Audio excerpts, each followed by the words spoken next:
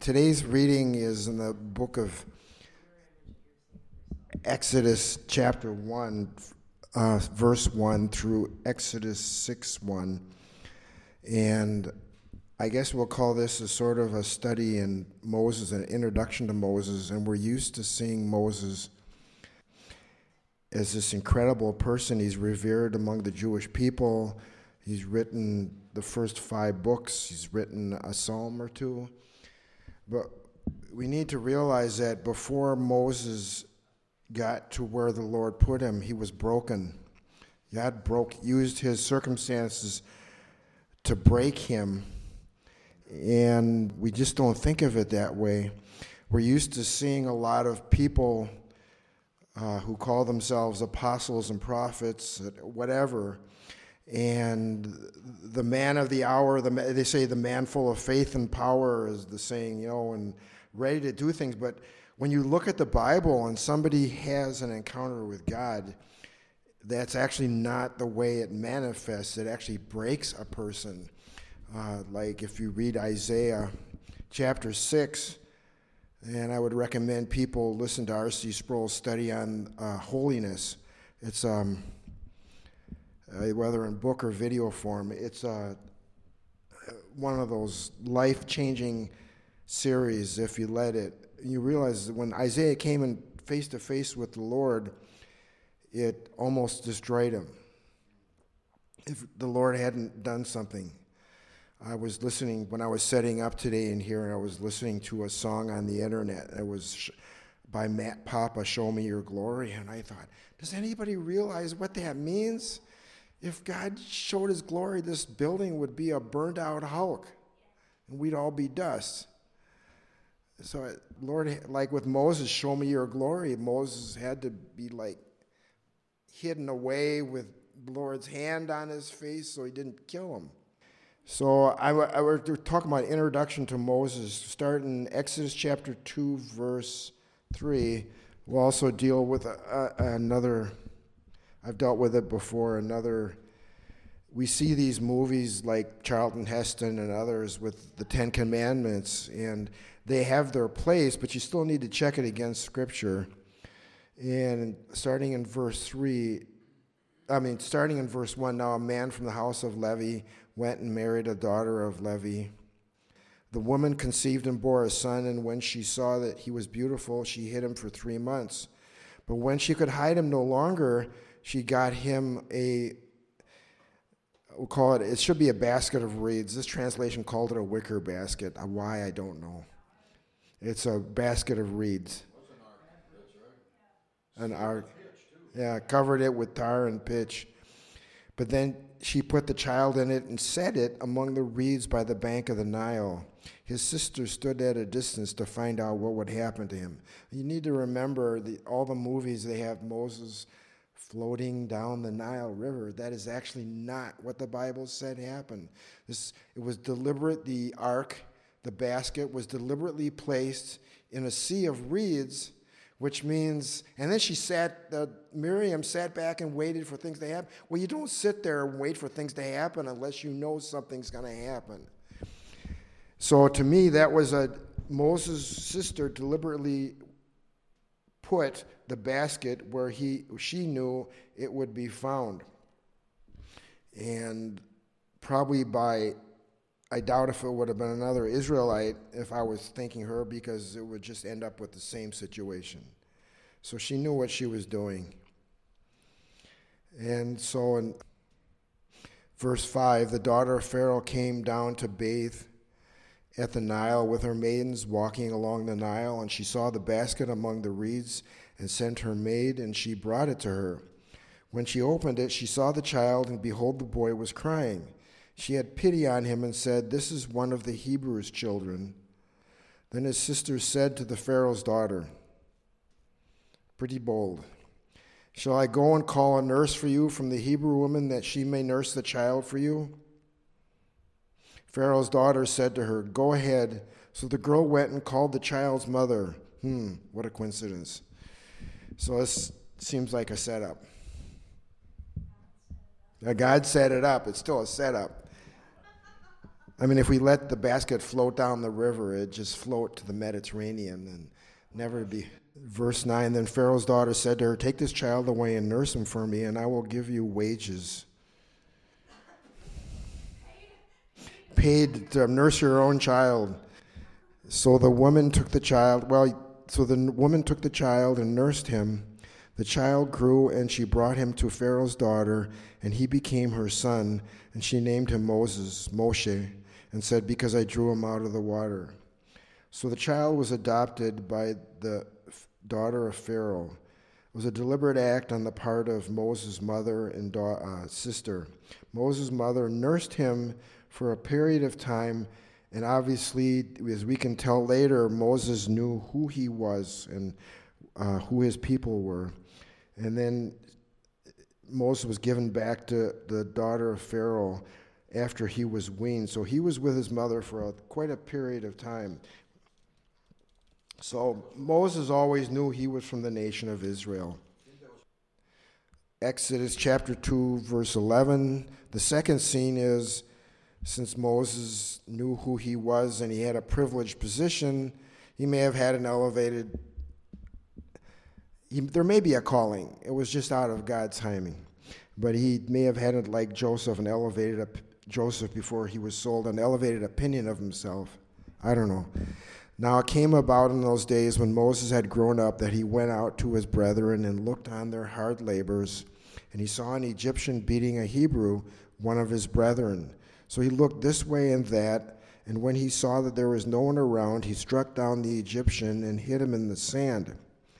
He went out the next day, and behold, 2 Hebrews were fighting with each other, and he said to the offender, why are you striking your companion? But he said, who made you a prince or a judge over us? Are you intending to kill me as you killed the Egyptian?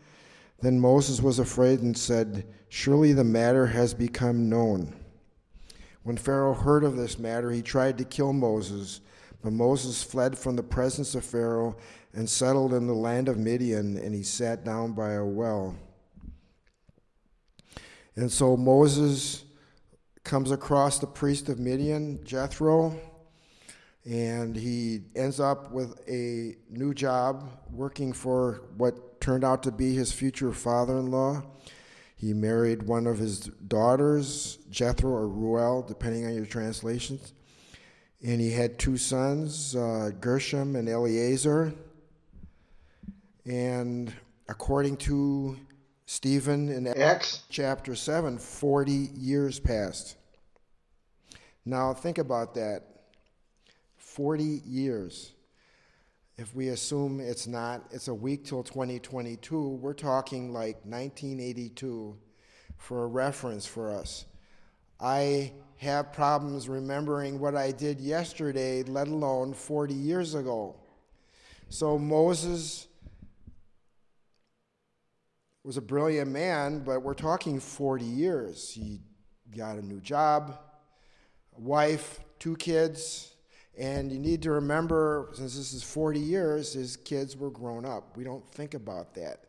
But 40 years, his kids were not, unlike you see in the movies, they weren't like knee high. They were my height.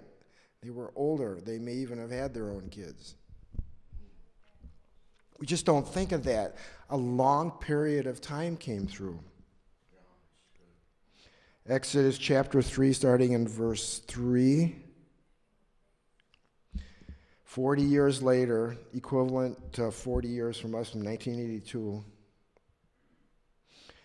Moses fled to save his life, thinking maybe that life is over. God will, in fact, never use me. Yet God is calling Moses back to Egypt. Moses at this time is less sure of himself. He's more hesitant. He's more unwilling. So we'll start in verse 3. The angel of the Lord appeared to him in a blazing fire from the midst of a bush, and he looked, and behold, the bush was burning with fire, yet the bush was not consumed. So Moses said, I must turn aside now and see this marvelous sight, why the bush is not burned up. When the Lord saw that he turned aside to look, God called to him from the midst of the bush and said, Moses, Moses. And Moses said, Here I am. Then he, the Lord, said, "Do not come near here. Remove your sandals from your feet, for the place on which you are standing is holy ground." He said also, "I am the God of your father, the God of Abraham, the God of Isaac, and the God of Jacob." And Moses' first immediate result of that statement is Moses hid his face, for he was afraid to look at God. That's what happens when you look at God. You become afraid. Verse 10.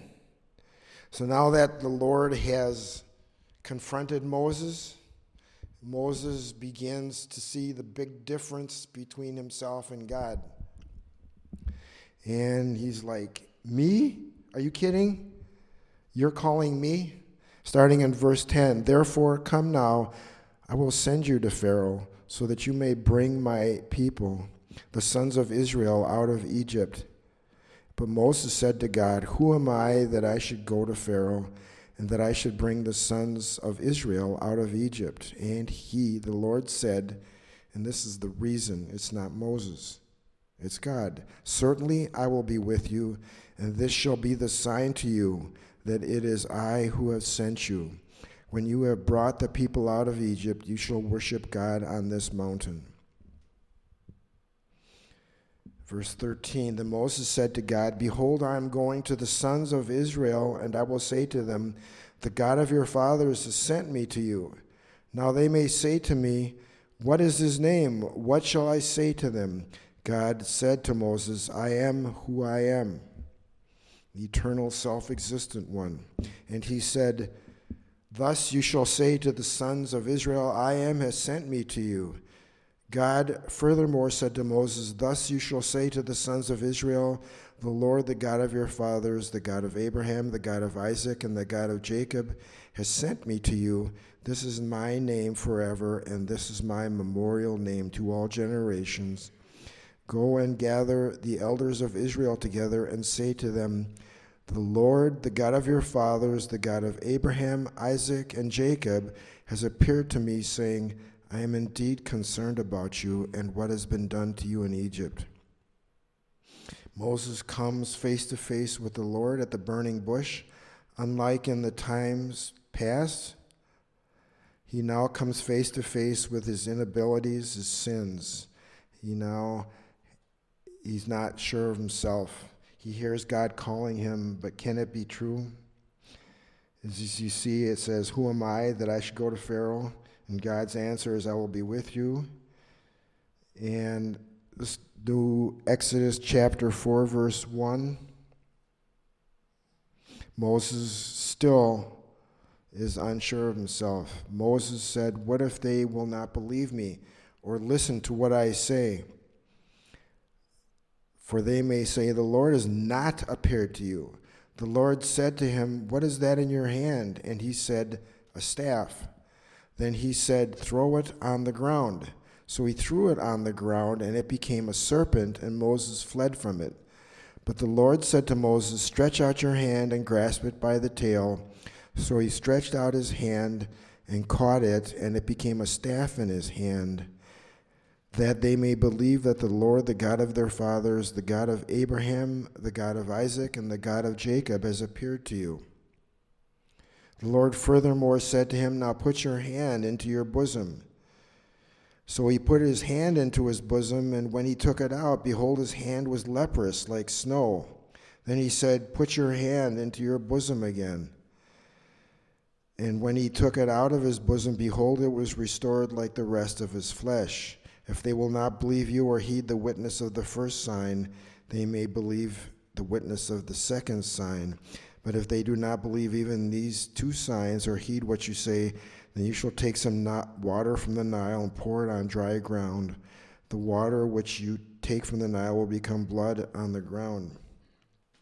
So in many respects, it's a type of Yeshua in that they didn't believe Yeshua, and Yeshua said, well, if you don't believe me because of the signs that he gave. So the signs that Moses gave the children of Israel and the signs that Yeshua gave, healing people, walking on water, etc., casting out demons was proof that Yeshua was from God.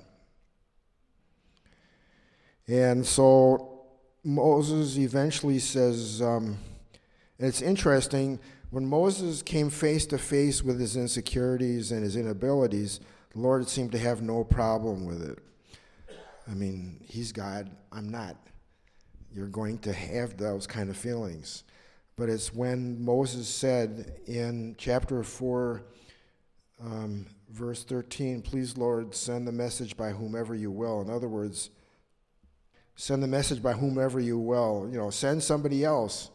Then the anger of the Lord burned against Moses, and he said, is there not your brother Aaron the Levite? I know he speaks fluently, and moreover, behold, he is coming out to meet you.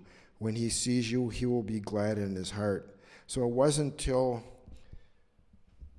Moses said, choose somebody else, that the Lord got angry. The Lord understands our weakness, that we're dust. But when he calls us, he calls us. And when we refuse, then he gets angry. Amen.